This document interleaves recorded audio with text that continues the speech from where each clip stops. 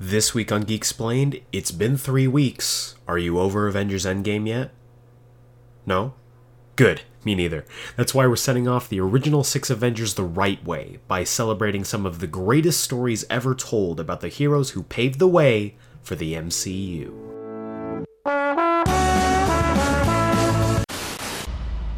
Whatever it takes.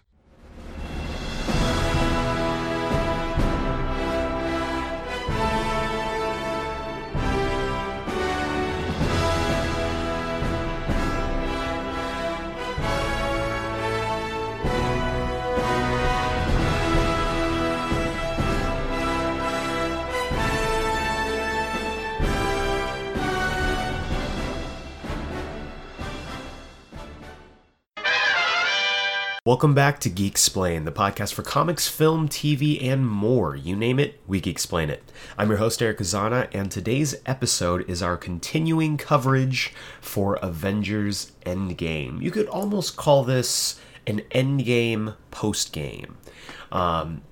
Avengers Endgame has been just rocking the box office ever since it dropped at the end of last month. And I'm not quite ready to say goodbye to these characters yet. So I thought I would put together kind of a 2-part episode. First part will be this week. Next part will be next week.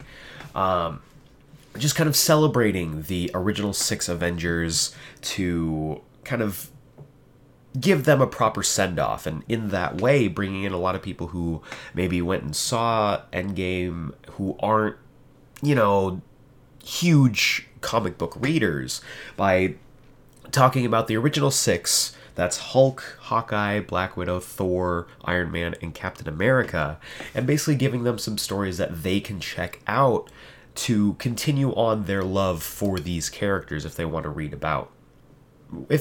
more about them and some of the greatest stories that I think they have ever been a part of. So we've got that for you today. Also, we've got our normal news segment. We've got our weekly review, reviewing the most recent episode of the Doom Patrol show, as well as this week's Comics Countdown. We've got all that in store this week. Got a packed episode. Let's kick it off with our news segment. That Endgame has officially crossed the 2.5 billion mark in the box office. By the time that this episode goes live, it will definitely have been more, but they're inching ever closer to Avatar, that's sitting at 2.79 billion, I want to say. So they're just 300 million away. The closer that we get to it, the more I'm kind of in disbelief, because don't get me wrong, I love this film. I love this film with a passion. I love this franchise with a passion. But after Infinity War, where we all kind of believed that that was the movie that was going to unseat Avatar, and it ended up not happening, I kind of got in this mindset where it's like, we might not see that. We might not see any film top Avatar, but we're inching closer and closer to this. It's only been out for 3 weeks, and it's already second place for top grossing film of all time, so it's a big deal. Next up, also in movie news, kind of also relating to our third story, Star Wars has officially announced its next trilogy. That's right, we are talking about the next trilogy following The Rise of Skywalker. We don't know if this will be episode 10, 11, 12, or if it's going to be completely away from the episode format. But this new trilogy is going to be helmed by David Benioff and D.B. Weiss. If you don't know who those people are, you might be more familiar with a certain television show that they're the showrunners for, and that is Game of Thrones. Now, we'll touch on that show in a second, but I wanted to talk about this. This is a big deal because a lot of people, myself included, kind of figured that after the, sequel trilogy, that Star Wars was kind of going to focus more on these Star Wars stories, like we had with Solo, like we had with Rogue One. So I'm surprised that they went with another trilogy, especially seeing as how this trilogy has not been as well received as the first trilogy, or even in some cases the prequel trilogy. I think it's interesting. I'm interested to see what they do with it, whether they're gonna continue to move the timeline forward, whether they go back to kind of like an Old Republic. We'll have to see, but I'm interested.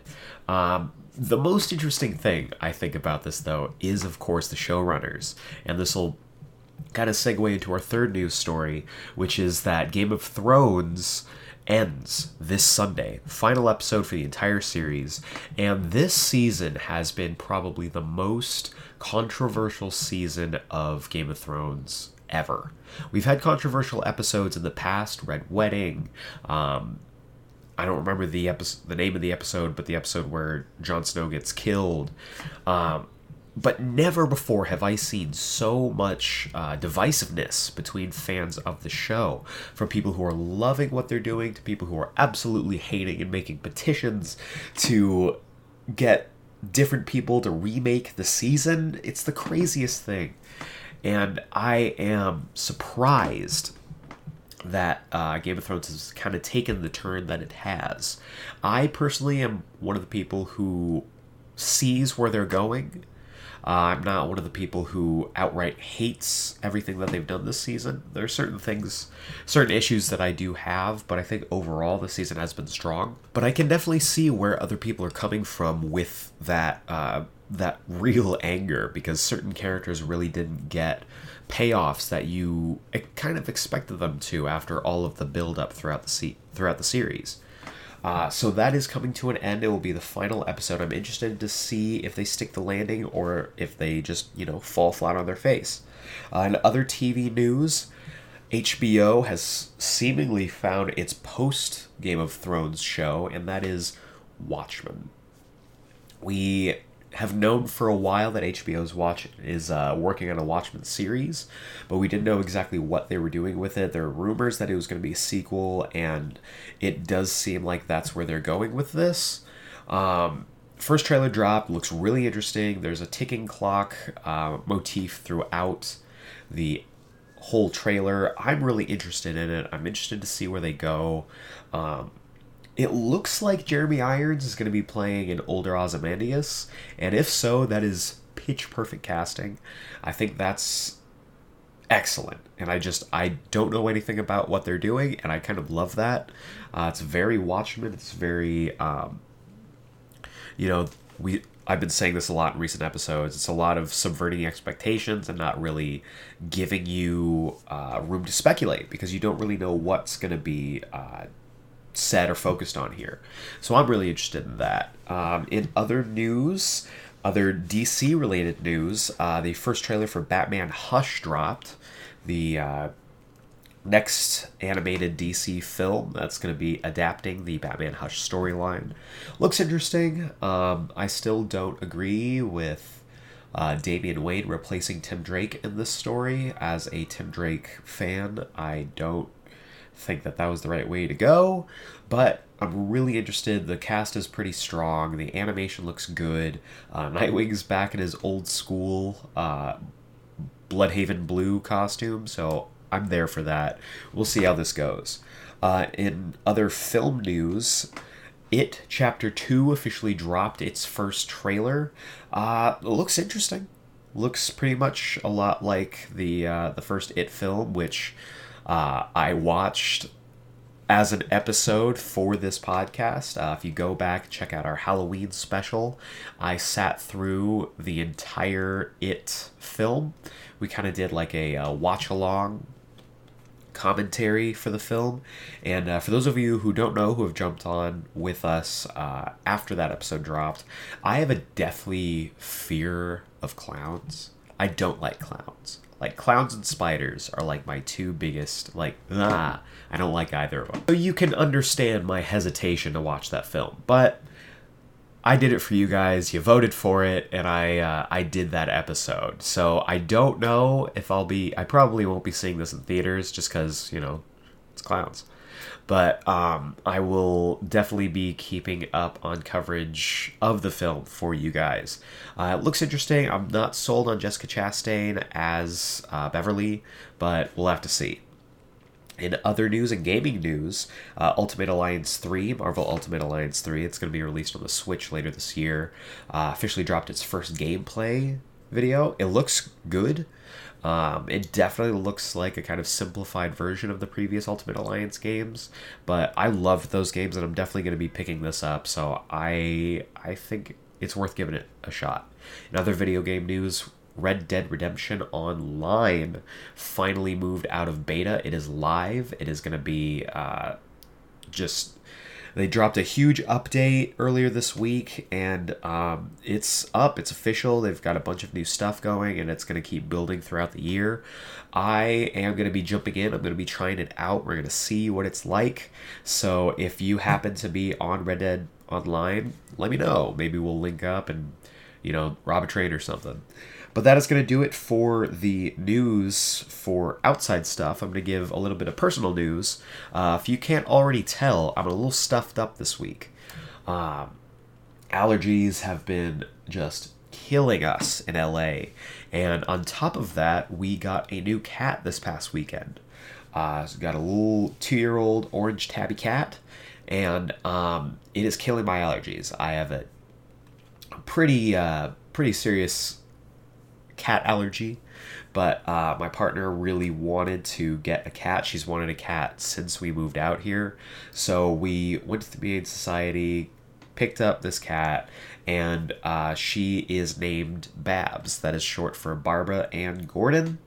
Those of you who don't know, Barbara Gordon is the name of Batgirl, and Barbara Ann is the first and middle names of Cheetah, the main villain of Wonder Woman. Barbara Ann Minerva is her full name. Plus, Barbara Ann, the song. So we call her Babs. She's Barbara Ann when she gets in trouble. But it's been going well so far. But, cat allergies have been killing me. So I am unfortunately very stuffed up. So thank you for sitting through this with me as I suffer and get used to the new cat that is residing in our home now. Finally, in other news for this podcast, we are officially, and I could not be happier telling this to you guys, we're officially a 5-star rated podcast on iTunes. Getting on iTunes is a feat in itself. Getting ratings is even bigger. So us finally officially being a 5-star rated podcast is incredible, and I want to say thank you to everyone who has given us a rating and review on iTunes. If you would like to give us a rating and review, give us a 5-star review, just helps us out, pushes us up the feed so that new listeners can join us like you. So I want to say thank you so much. Being a 5-star rated podcast is huge. And again, it really helps us out. So feel free to drop reviews and everything. I'm just over the moon about this. We are officially, I can finally say this, we are officially a 5-star rated podcast. But that is going to do it for the total news segment. We are now going to move on to the main entree, the main course of our episode, which is our endgame post-game, talking about some of the greatest stories involving the original 6 Avengers that paved the way for the MCU. This week we'll be doing 3 of the original 6, and next week we'll be doing the other 3. So this week we're going to kick this off with the Hulk, played by Mark Ruffalo. Bruce Banner, the Hulk, huge part of this film, even though he felt like a more minor role. He is the person who got everyone kind of started on the time travel process, even if he didn't totally understand it. He is the one who procured the Time Stone and got an amazing couple of scenes with the Ancient One. And he is ultimately the one who did the snap to bring everyone back and reverse the original snap that Thanos made at the end of Infinity War. So I have 3 stories here that I definitely think you should check out. The first being Planet Hulk. If you were a fan of Ragnarok, if you enjoyed Thor Ragnarok, this is going to be right up your alley. This basically is the original basis for Thor Ragnarok's Sakaar storyline, except the original story had Hulk in the place of Thor. Hulk comes to Sakaar, he is immediately drafted into being a gladiator, ends up overthrowing the whole deal. Thor Ragnarok took a lot of liberties with this story, but I think in the context of it, it ended up working really well. In place of the Hulk as the champion, it is actually the Silver Surfer, which is pretty awesome. And then in place of the Collector, we have the Red King and a bunch of other stuff that really kind of changes the face. But this is one of the seminal, really iconic Hulk stories. It's written by Greg Pak with art by Carlo Pagulayan and Aaron Lopresti. I know I said both of those names wrong, and I apologize. But yeah, this is an incredible story. It's a wonderful read. You can pick it up, I believe, hardcover and in trade. Just check on Amazon. It is amazing. You can find all of these books that we're talking about today on Amazon. Quick search, just type in the name of the character and the title of the book, and you will be able to find them. Next up, we have Future Imperfect. This one I picked because this is dead center in the middle of the Professor Hulk storyline in the early 90s, which provided the basis for Professor Hulk in Endgame, where we have Hulk's brawn with Banner's brain. This story is incredible. This story is right smack dab in the middle of the seminal Peter David Hulk run. He really pretty much put pen to paper for the most iconic Hulk run in the entire length of the character. Other writers have put their own stamp, but I think Peter David really is one of the greatest, if not the greatest, Hulk writers around. It was written by Peter David with art by Gary Frank, who is now killing it on Doomsday Clock, and Paul Pelletier. Again, I probably said that wrong, but the art here is solid. This story involves Professor Hulk, Smart Hulk, going into a dystopian future and meeting the Maestro, who is a megalomaniacal future version of himself who killed all the other heroes and seated himself in a place of power above the world. Really great stuff. Great Hulk on Hulk interactions, great fights, and just a really good introspective look at the character while also being pretty bombastic in their fights.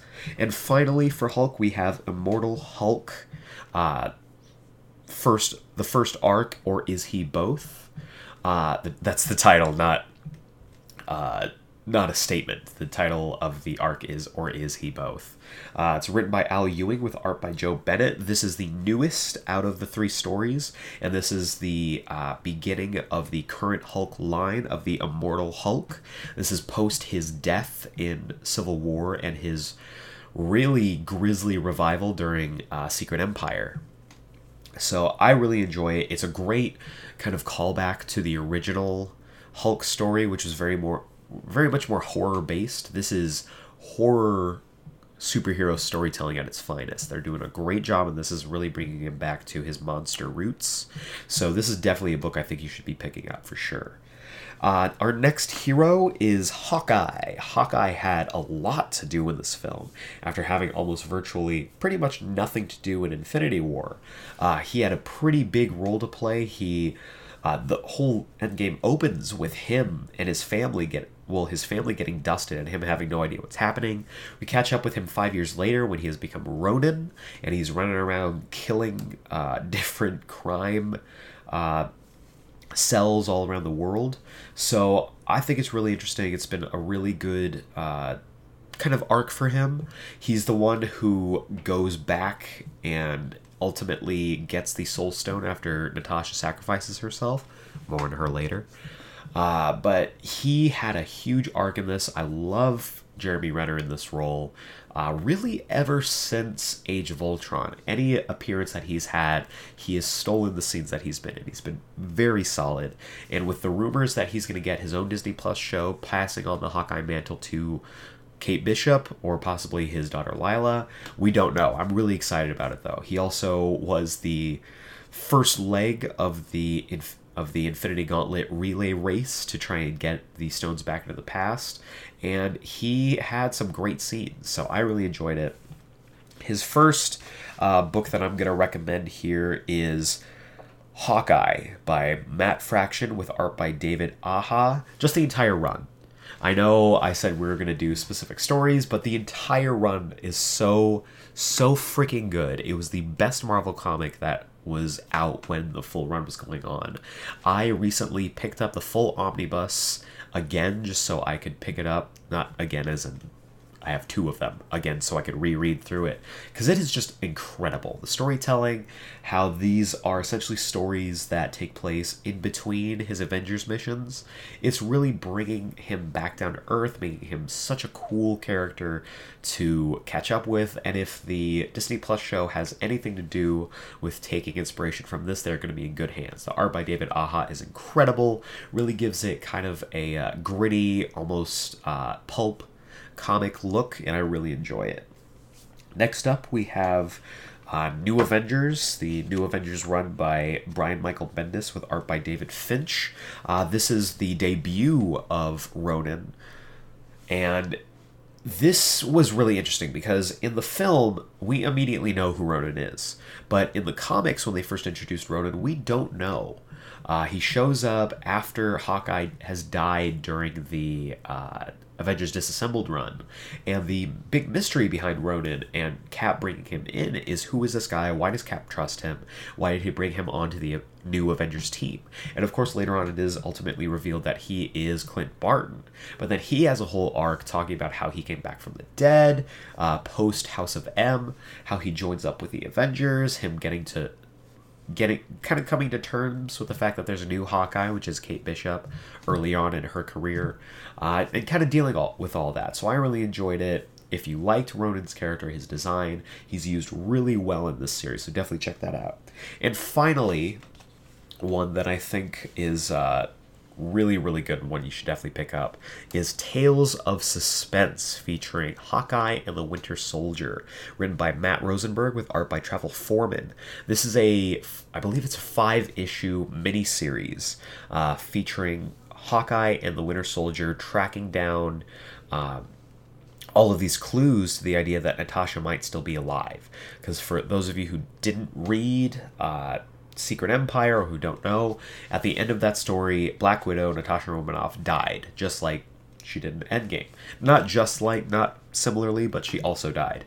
But this story is dealing with the idea that she might still be alive. She is supposedly leaving clues, and the two people who were closest to her in the comics, that being Hawkeye as a former lover and as her best friend, as well as the Winter Soldier, who is also a former lover and partner in crime, kind of are forced to go down this very Bourne Ultimatum, Jason Bourne kind of gritty spy story to track her down and see if she really is alive, or if they're just following the clues of a new Black Widow who has surfaced.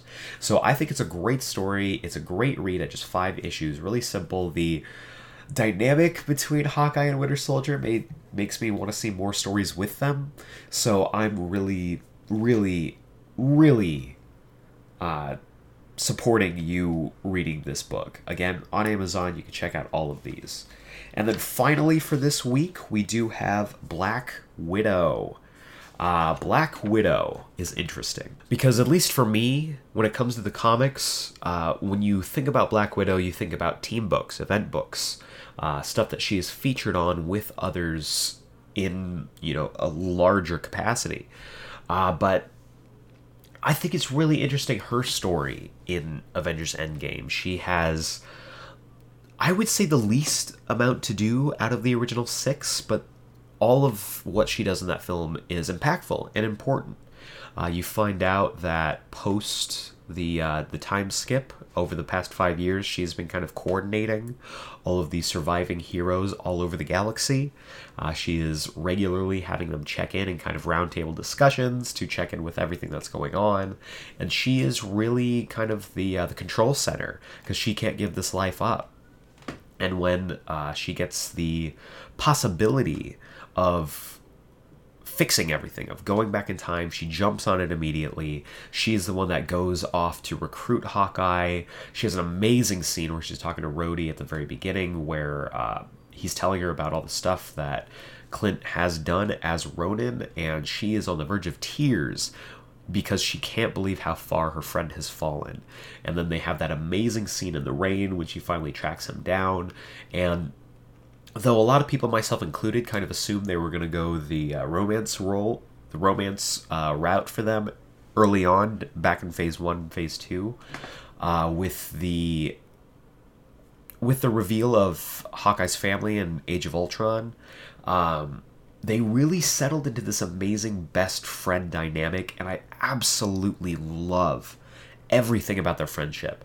Jeremy Renner and Scarlett Johansson have amazing chemistry with each other just as friends, and you really they really sell that friendship and how much they mean to each other, especially when it's the two of them that go into Vormir to try and get the Soul Stone, not knowing the price that you would have to pay for it.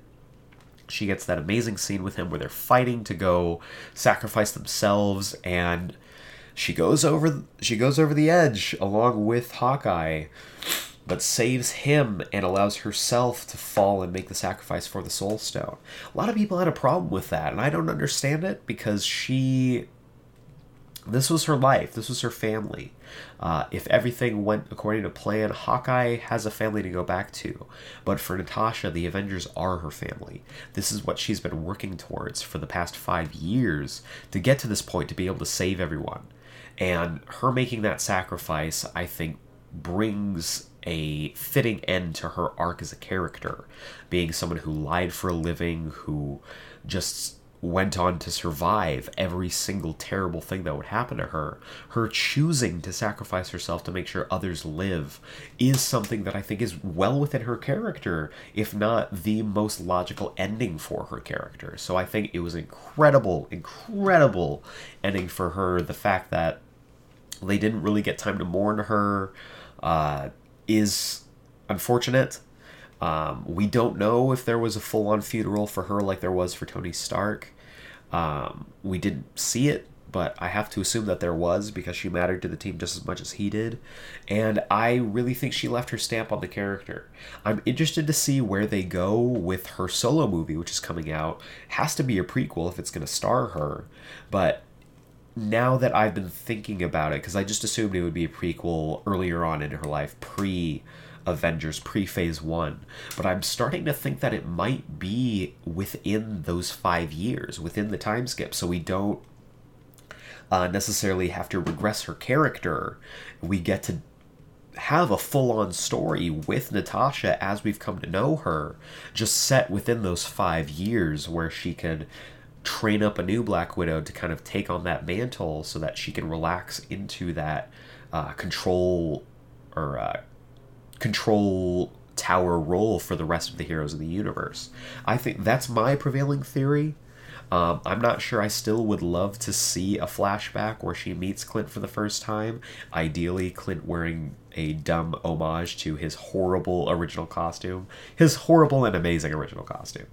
But I am starting to think more and more that it's going to be taking place within the 5-year time skip between Infinity War and Endgame. But after her role, we got to talk about the stories that I think you should definitely be checking out. The first one is Name of the Rose, written by Marjorie Liu, with art by Daniel Acuna.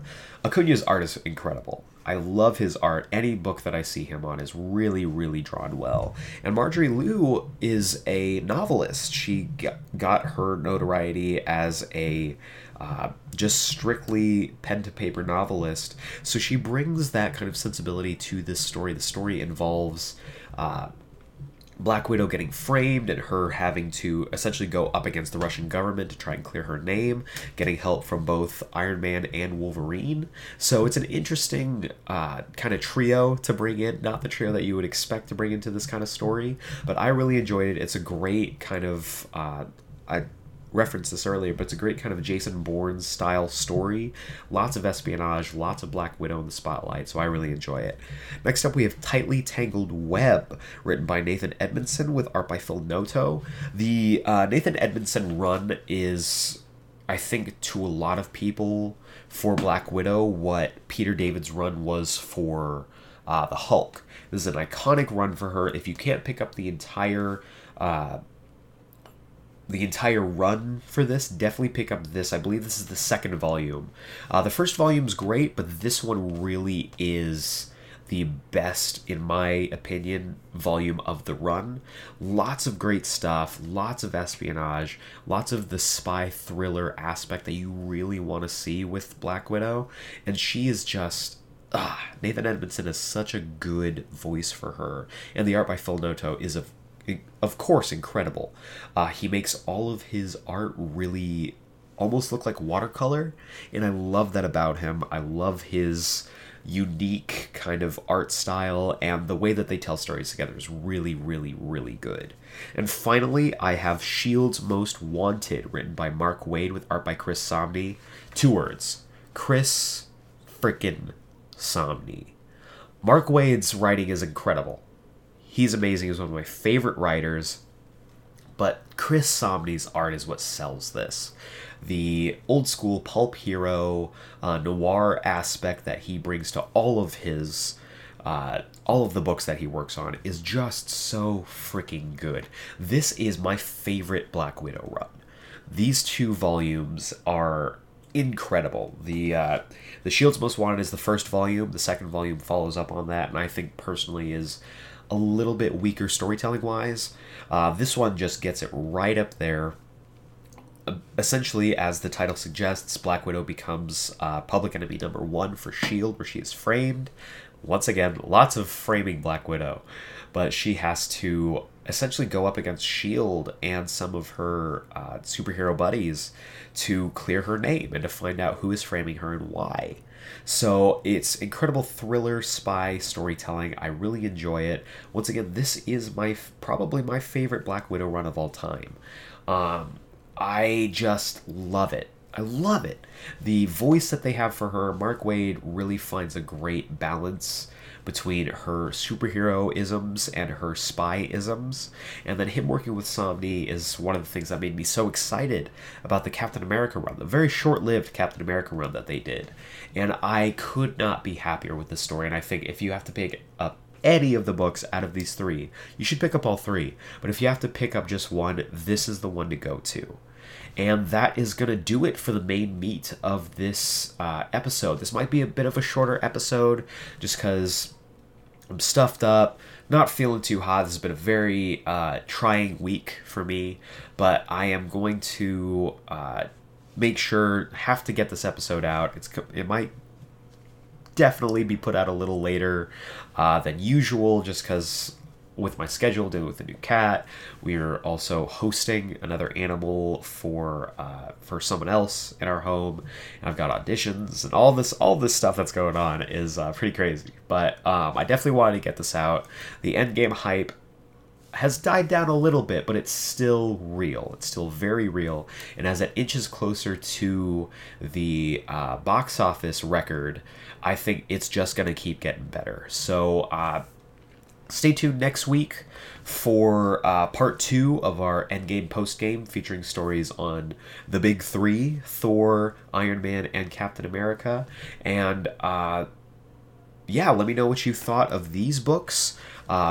Feel free to let me know if you've read these books, if you haven't read these books, what books interest you. If you have read these books, what you like, what you dislike.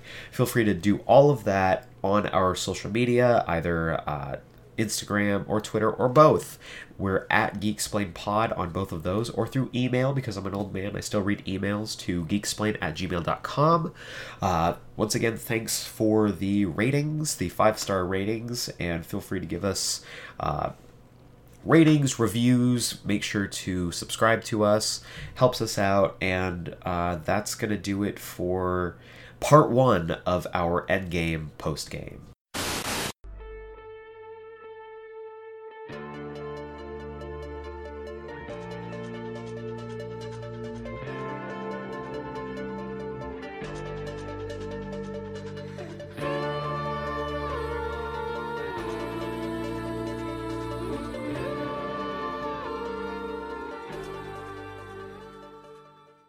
And that beautiful musical intro can only mean one thing. It's time for the weekly review. This is the segment of our show where we review something weekly. And of course, what we are reviewing is the most recent episode of the Doom Patrol show. This is the live-action Doom Patrol show that is currently running on the DC Universe streaming service and app. And if you haven't been watching, you need to get to watching. We've only got 2 episodes left. That's right. I was wrong. Last week, I said on the podcast that we were gearing up for the final episode, what I thought was the final episode of the season, and I didn't think that they were going to be able to tie everything up correctly without a couple more episodes to kind of get us set for it. And thankfully, I was completely wrong, because as it turns out, we do have 2 more episodes left. Through my short research, thought that the season was only going to be 13 episodes long, but in fact it is 15 episodes long. I'm not sure if that was the original season length, or if they had changed something after the first couple press releases, but I was bamboozled, and I, to be honest, couldn't be happier, because that means we get 2 more episodes in this world with these characters in this storyline, and I am so excited. I'm really, really excited, especially after how good this episode was.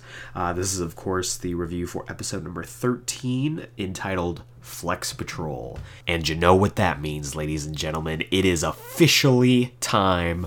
We are debuting Flex Mentallo, the strangest, most amazing hero of the beach. This is just the perfect way to introduce him into this show, with these characters, into this world. I just couldn't be happier about this.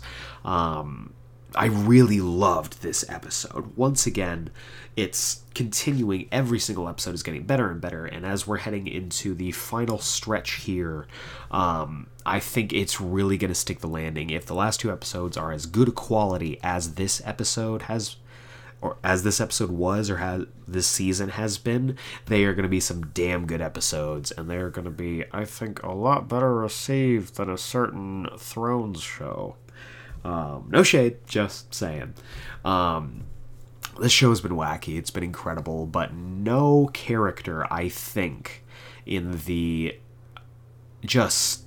in the 13 season run, or the 13 episode run of this season, came in with quite the amount of fanfare, quite the amount of just weird, unique narrative that Flex did. Flex Mentallo was a character originally lived in Kansas in 1964.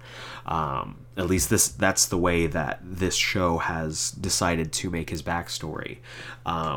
This is kind of their sweet spot for him, and really all the characters. They all kind of center around, the 50s, 60s, and 70s. I believe Cliff is from the 80s, if I remember that correctly. If not, someone will correct me.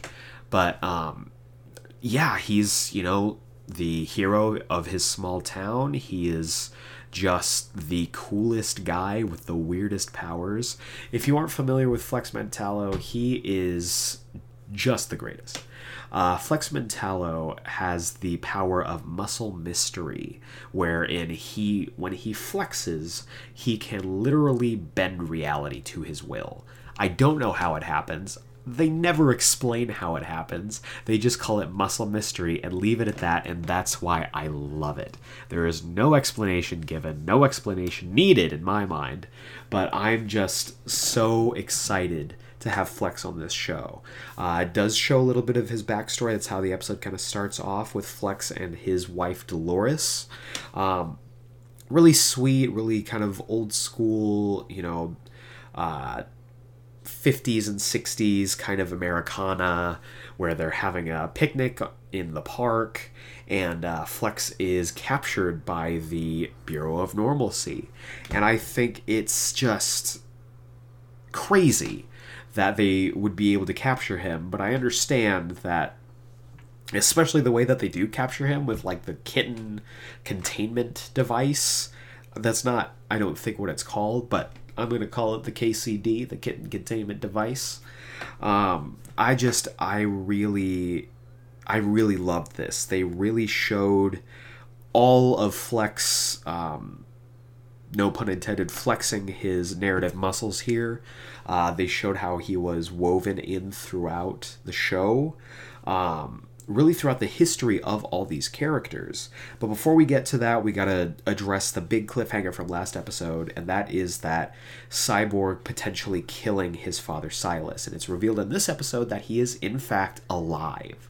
So Silas survived somehow the beating that Cyborg gave him, and they are able to escape the ant farm using Flit, who's able to teleport them all out, and then Flit teleports, I believe, Rita, Vic, and Silas to a hospital where Silas can get medical attention. This kind of gives us a little bit of room to breathe.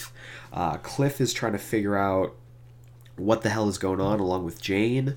Before they left, they picked up prisoner number 722, who does end up being revealed to be Flex. Years and decades passed when he was captured by the Bureau of Normalcy originally. He's got a big bushy beard, his hair's grown out. He basically looks like a really rundown Hagrid, as more rundown as you could get from Hagrid. No offense to Hagrid, but he's anytime I've seen him characterized or adapted, he is always looking very rundown. He's in an endearing way. He's really endearing in that way. But just Flex Mentallo, as we see, has been completely robbed of his individuality. He doesn't even remember his name. He doesn't recognize the pictures or the ads that he used to be in. He just knows himself as prisoner number 722, who has an obsession with TV, which we will of course get to. What we do find out is that he was brought in just around the same time as Larry was to the ant farm by the Bureau. That's why the dates 1964, is important, because that was around the time that Larry was first brought into the ant farm. And we see a lot of their early interactions. Really Flex trying to basically using his muscle mystery and flexing to open up a little crack in the wall so he can talk to Larry and to the negative spirit. And we see that Flex kind of develops a kinship with the negative spirit and can somehow hear him, can somehow have conversations with him and everything without having to use Larry as an intermediary, which I think is really interesting. I don't know how they're going to play that up, but I feel like that's going to be important later on. Following that, they're trying to, basically the negative spirit and Flex are trying to figure out a way to escape, but Larry doesn't want to go anywhere. He's very reluctant. He's still fresh to all of this. He thinks that if he steps outside of the ant farm, he'll kill people because of the radiation, and Flex is trying to kind of, hype him up to get them ready to escape, but of course Larry is hearing none of it. So it's really sad. We get to see time pass, and Flex keeps trying to get Larry to let's reach through here, take some of these containment patches off me, and I can get us out of here. And Larry's like, no, I'm a danger to people. So this happens 2 or 3 times. Back with Jane and Cliff, they're trying to figure out how to get Flex to remember himself. They try to get him to use his powers to no avail, and he just keeps wanting to watch TV. And we don't know why at this point, but they basically decide to humor him. They set him in front of the TV with his favorite soap opera and kind of leave him alone to figure out what to do next. Meanwhile, back at the hospital, Rita kind of encounters this older man who's trying to find his room in the hospital. He's this old, senile sounding old man. And Rita, this is a great scene. Rita has an amazing monologue where she talks about exactly what happened, where she was basically becoming a star maker, trading favors for people, and her hubris and her inability to look out for anybody but herself caused a young actress who she was kind of mentoring to kill herself. And it is dark and it is tragic. And April Balby, who plays Rita, just does an incredible job delivering this monologue.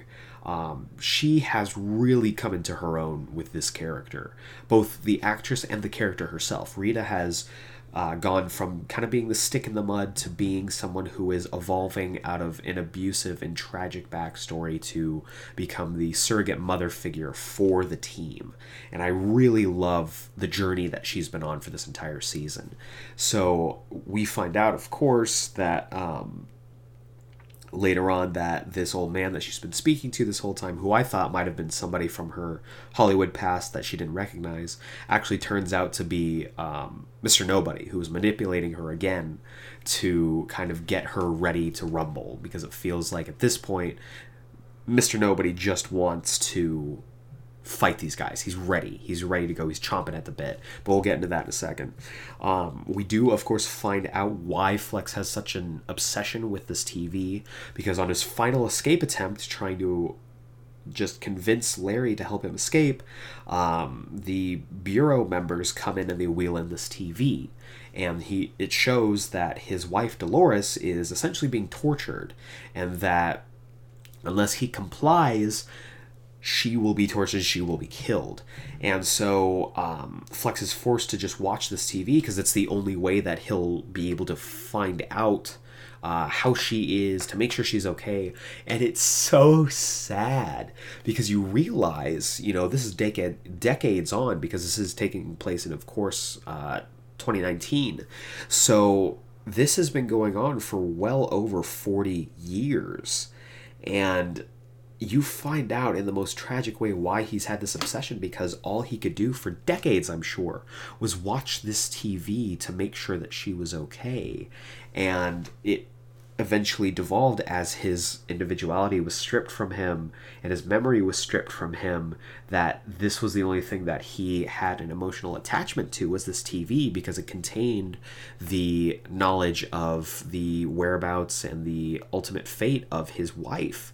So it's super, super tragic, and I really appreciate the writers really putting in the time to make this make sense, because we see certain characters play up certain things for comedy, certain weird quirks, and I just really appreciated that this took the time to explain why. And I love how it made something so simple as having a TV obsession, which many people do nowadays, and turn it into something really, really dark and tragic. So I appreciated that. We also kind of get a definitive, I guess, ending for Vic and for Cyborg for this season, for this show. I don't know if he's coming back for next season. We don't even know if there is going to be a next season at this point. I'm sure there will be, but we ultimately don't have a conclusive answer, because Rita, after getting kind of that pep talk from the guy, goes to Vic and tells him that he needs to turn Grid back online so that they can locate the chief, because Grid is the only entity, the only being that's going to be able to track him. And Cyborg's really reluctant, and he basically says, if I turn Grid on, I can't go with you, because I might kill everybody like in Jane's painting, and B, I have to stay with my dad. I have to protect him because Mr. Nobody now sees him as a threat. So they have to make a choice. Either Cyborg sticks with the team, or they go find the chief. So it's really interesting. I don't think it's the way that I would have gone. I would have liked to see interactions between Cyborg and Flex, but it looks like they're kind of trading one for the other, which I understand. And Flex is a bit of a weirder character, and he fits in a little bit more with them, as opposed to Cyborg, who is always, right now at this point, his stock is very high as a member of the Justice League. So I think this was a smart decision, and practical and visual effects wise, it's going to be a lot easier, because all you need to do for Flex Mentallo is have him flex, and those are his powers. We don't have to, digitally enhance Cyborg's prosthetics and his props and his arm cannon. So from a business and a budgetary perspective, it makes sense. But I would have liked to see Cyborg with this now fully formed and fully matured Doom Patrol team that we're going to be going into these final 2 episodes with. So that was kind of sad, but I understood. After this, of course, we find out that ever since, last episode, the Negative Spirit has been separated from Larry. And the Negative Spirit and Larry have always been kind of opposites. They've been kind of, fighting each other internally for a long time, for the entire season. And we find out that without the Negative Spirit, Larry is going to die. Larry is coughing up blood. He's dying. His body can't take being away from the spirit for so long. And he's made, the decision. Larry has decided to die to let the Negative Spirit be free and be a hero, because we've seen on numerous occasions the Negative Spirit kind of take things into its own hands so that it can be a hero and make Negative Man, or make Larry a hero too. But Larry is very just not wanting to be a hero. So Larry tells the Negative Spirit, like, it's okay, I'll die, you can be a hero, it's a win-win, which is sad. It is really sad. And so the Negative Spirit flies off, but you see it exit the house, take a second, and then go back in and rejoin with Larry. The two have finally become one. The two are finally on the same page. Larry realizes the sacrifice that the Negative Spirit is making, freedom for Larry's life. And, Larry, Trainer, and the Negative Spirit have finally, I think, reached that point where they can be called Negative Man. So, again, sacrifice leading into the completion of an arc for a character. Also, on the front of trying to get Flex back, they realize that the old lady who initially captured Cyborg is Dolores, and that she was tortured and brainwashed and forced to become an agent for the Bureau during Flex's imprisonment. So they find her, they bring her to Prisoner 722, and it's like he's seeing her for the first time. She's grown old, he hasn't, and it's just... oh, it's heartwarming. It's heartwarming seeing them. Flex finally remembers who he is. They've shaved him down. They've, given him his former look with the the leopard print Speedo and the wrestling boots. And he's, jacked to all hell. They gave him a haircut, trimmed his beard. So they're embracing each other for the first time, and then you find out that the Bureau installed a device into Dolores where if she ever found Flex again, she would disintegrate. And she does in Flex's arms. And it is freaking tragic. It is just, oh my god. It's so heartbreaking. This is the first time he's been able to hold his wife in his arms in over, 50 years? And she just disappears in front of his eyes. She gets dusted. Thanos snaps her. And, God, it's tragic. But then we see Flex awaken his muscle mystery. He just flexes, and he's just in anguish. Everything is just exploding around him.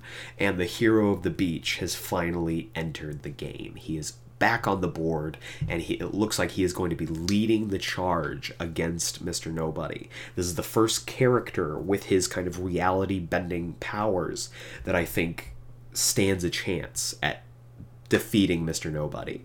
So the team is full force. They're ready to go. They're ready to fight Mr. Nobody. They are going to look for the chief now that Cyborg and Grid have tracked his location, and they are ready for the final battle. And so is Mr. Nobody. We get a little aside, a little kind of epilogue for the episode, a little ending note where Mr. Nobody is, of course, breaking the fourth wall, being very meta, basically saying, like, I'm ready for the last 2 episodes. I'm ready to throw down. I'm ready to lay the smackdown on the Doom Patrol. I'm going to destroy him again. And it's just the perfect way to end this episode with Mr. Nobody saying, okay, now you know where to find me. Come and get me. And I am so down. I'm so ready. We are here. We have made that logical plot and narrative progression to this point. Now these last 2 episodes are really going to be about the final encounter with Mr. Nobody. I have no idea how it's going to go. I have no idea what's going to happen to these characters. I am just really, really excited that all of these characters have now made their arcs. Cliff is now Robot Man. Larry is now Negative Man. Rita Farr has accepted her tragic past and decided to move forward, and she will become Elasti-Woman. Jane has finally come to terms with her past and her abuse by her father, and has really embraced this leadership role that she's kind of basically taken for herself as Crazy Jane. And now we have the hero of the beach, Flex Mentallo, and they are going to just go after Mr. Nobody. I'm so excited. I'm really excited. Again, this series just so good, and I cannot wait for this week's episode. I cannot wait for Friday. So that's gonna be it for the weekly review for this week. Let me know what you thought of this episode, if you liked it, if you disliked it, what you think of Flex Mentallo. I really want to know, because he's a very unique character. If you do have the DC Universe streaming service, I would definitely recommend going into their comics section. They have the entire Flex Mentallo 4-issue miniseries. Read through that. That'll give you a great little crash course on Flex Mentallo's character. It's also a Grant Morrison, Frank Quitely jam, so it is super good. Lots of meta recontextualizations and looking at how comics really affect basically kind of the modern lexicon, so I would definitely check that out. But yeah, I'm super excited for the last 2 episodes. They're going to be good. But for now, let's kick it on over to this week's Comics Countdown. Welcome back to this week's Comics Countdown. This is the segment of our show where I basically tell you what comics I think you should be picking up this week, whether it's at your local comic book shop, on Comixology, or however you get your comics. These are the ones that I definitely think you should take a look at.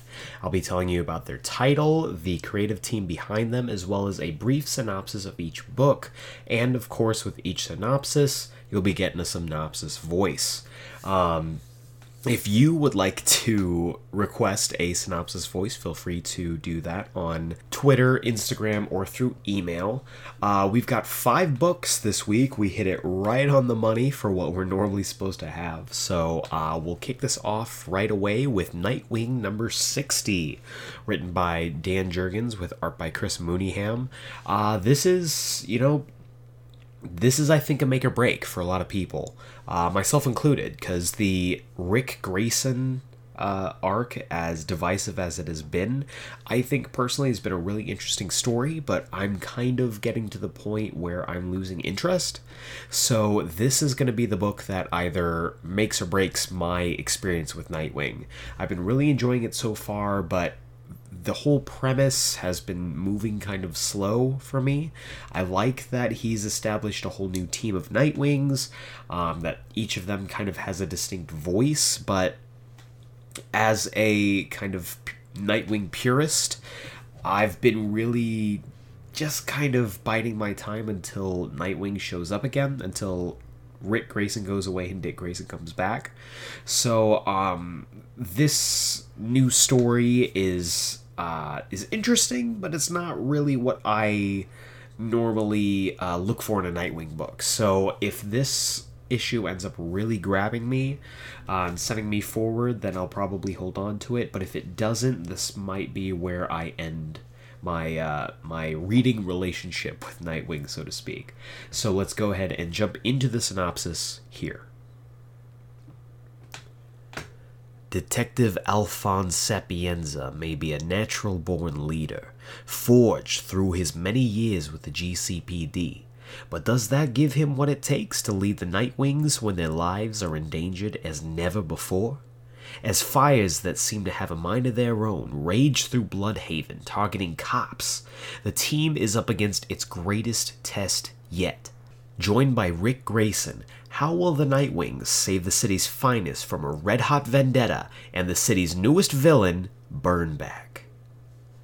So yeah, again, this is kind of more street level, very much trying to establish Bloodhaven's own, I think, rogues gallery, which is fine, and that's something that I think is needed for a Nightwing book. But I would much rather be, trade in this team of Nightwings for just my Nightwing. But anyway, I'll be picking it up, and I definitely think you guys should too as well. Next up, we have Old Man Quill number 5 of 12, written by Ethan Sachs with art by Robert Gill. This book has been great. This book has been really, really good so far. The Guardians of the Galaxy are an interesting team because they spend most of their time up in space.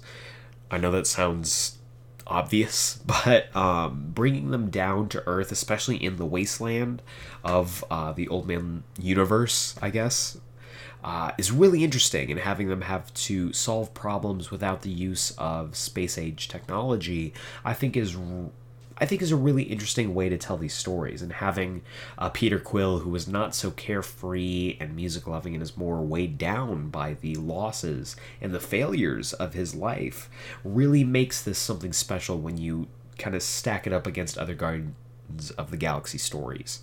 So we'll go ahead and jump into the synopsis here. Gladiator closes in. Peter Quill and the Guardians' good deeds across the wastelands are starting to gain them a following, which isn't as good as it sounds as Gladiator and his advanced team from the Universal Church of Truth close in, but it'll all be for nothing if Quill can't escape from the Madrox gang. So yeah, I think it's really interesting how they're taking these characters that we know and kind of twisting them and making them something different.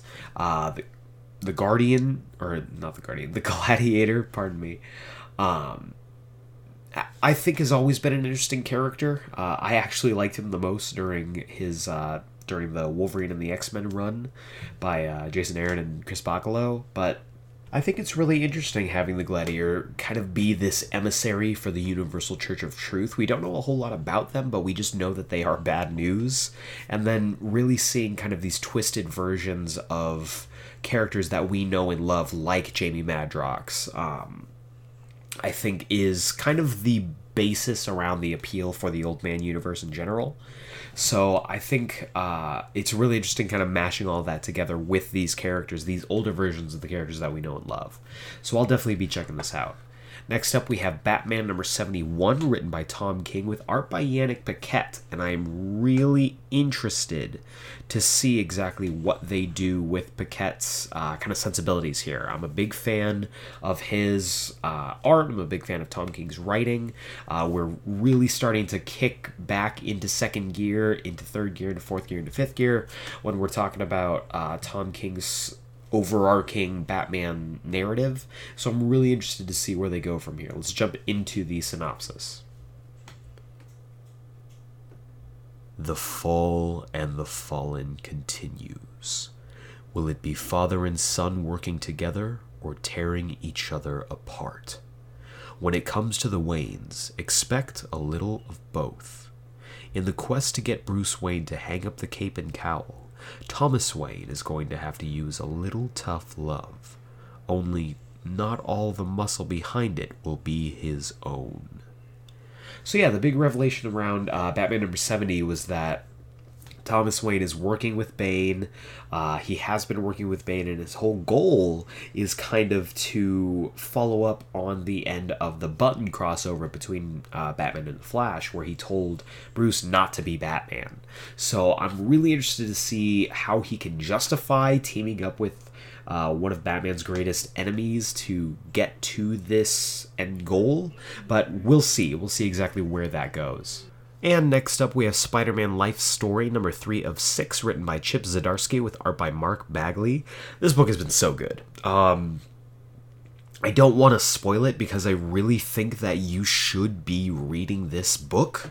If you are going to read any Marvel book right now, especially any Spider-Man book, this is the book you should be checking out. Chip Zdarsky is one of the best modern Spidey writers, and Mark Bagley's portfolio when it comes to Spider-Man speaks for itself.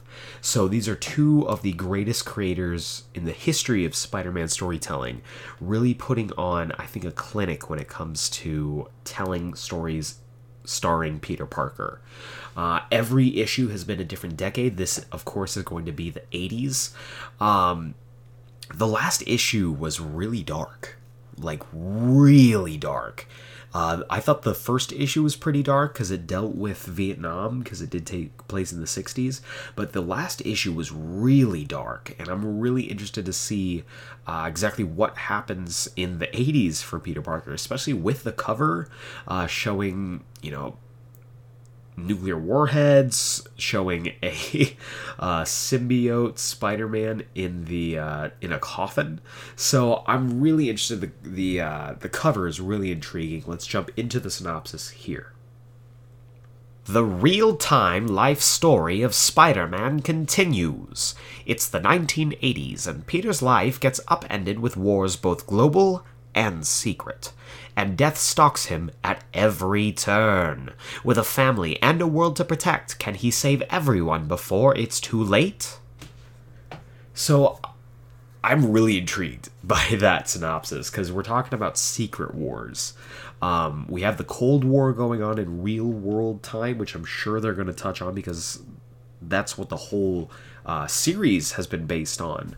But combining the idea of the Cold War along with this universe-shattering event called the Secret Wars, especially the original one, which was so, I think, groundbreaking for its time, I think is really interesting. And to see this more, world-weary Spider-Man, because in the original Secret Wars, it was involving, a rolling timeline. So Peter Parker at this stage, when it comes to Secret Wars, the original Secret Wars, he was still, early 20s. He's doing his thing. But in this, we're talking like he was, 15 in the 60s? So we're looking at 20. So he's 35 minimum at this point in the 80s. So he's a full-grown adult. He has lived a life. He's lived a rough life at this point, so I'm really interested to see where they go. This is one of my top picks for sure. And then finally, the big book of the week is War of the Realms number 4 of 6. War of the Realms has been just killing it so far, written by Jason Aaron with art by Russell Dodderman. This is the big Marvel event book of the summer, if not the year. So I definitely think you should be picking this up. This has been firing on all cylinders from the very first issue. The tie-ins are, hit or miss, but I think the main book has been really strong so far. So let's jump into the synopsis here. Pray to All-Mother Freya, for in her hands lies the key to ending Malekith's war. The Black Bifrost, the only method of travel for Malekith's vast armies, must fall. Even with the Punisher, Ghost Rider, Blade, and Hulk, Jen Walters, at Freya's side, how many Dark Elves can one goddess kill? While Freya's team heads for the swamp of Svartalfheim, Captain America's rescue mission in Jotunheim faces the wrath of giants.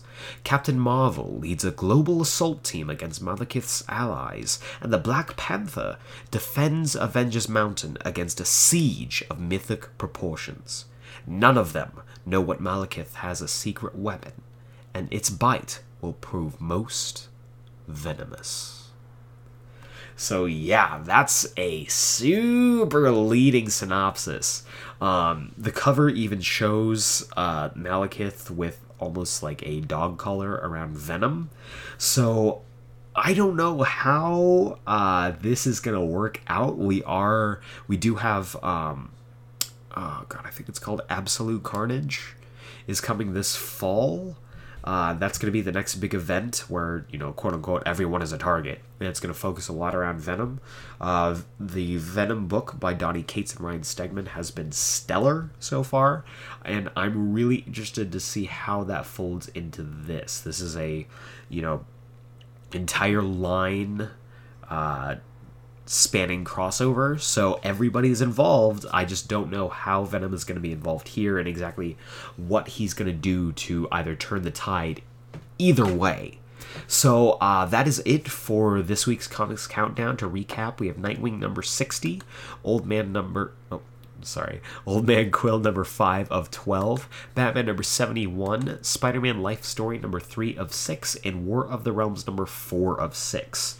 If there are any books that I missed, any books that you think I should definitely be checking out, feel free to let me know. I love discovering new books as much as I love talking to you guys about those books. We also got a couple great hardcovers that released today. The Mr. Miracle hardcover by Tom King and Mitch Gerads, as well as the Batman White Knight hardcover by Sean Gordon Murphy, are definitely books that you have to pick up. If you didn't pick up the original run, or you didn't pick up the trades of them, definitely pick up these hardcovers. They are really can't miss pieces of comics, I think, history. Especially now that Tom King and Mitch Gerads are working on their next project, and Sean Gordon Murphy is working on a sequel to Batman White Knight called Curse of the White Knight. So definitely pick either of these hardcovers up. Pick up both of them if you haven't read the stories yet, and definitely pick up these 5 books in their single issues. And that is going to do it for this week's episode. Thank you very much for listening. We are now living in a post-Avengers Endgame world where it feels like pretty much the world is our oyster when it comes to geek stuff, nerd stuff, comic book stuff. We're living in a brand new age, a brand new era when it comes to Marvel Comics, DC Comics, everything that's going on. So I'm glad that you were on this ride with me. I'm glad that we are able to share in all of this geeky stuff together, and I'm really excited to continue on. So thank you, and again, thank you so much for making Geeksplained a 5-star rated podcast on Apple and on iTunes. That's a huge deal for me. It really helps us out. Being a 5-star podcast pushes us up into kind of the atmosphere of new people looking for podcasts, and it helps us in our visibility to bring in new listeners. So for those of you who have dropped us reviews, thank you so much. For those of you who haven't yet, feel free. I'm still trying to figure out the whole system when it comes to reviews and ratings.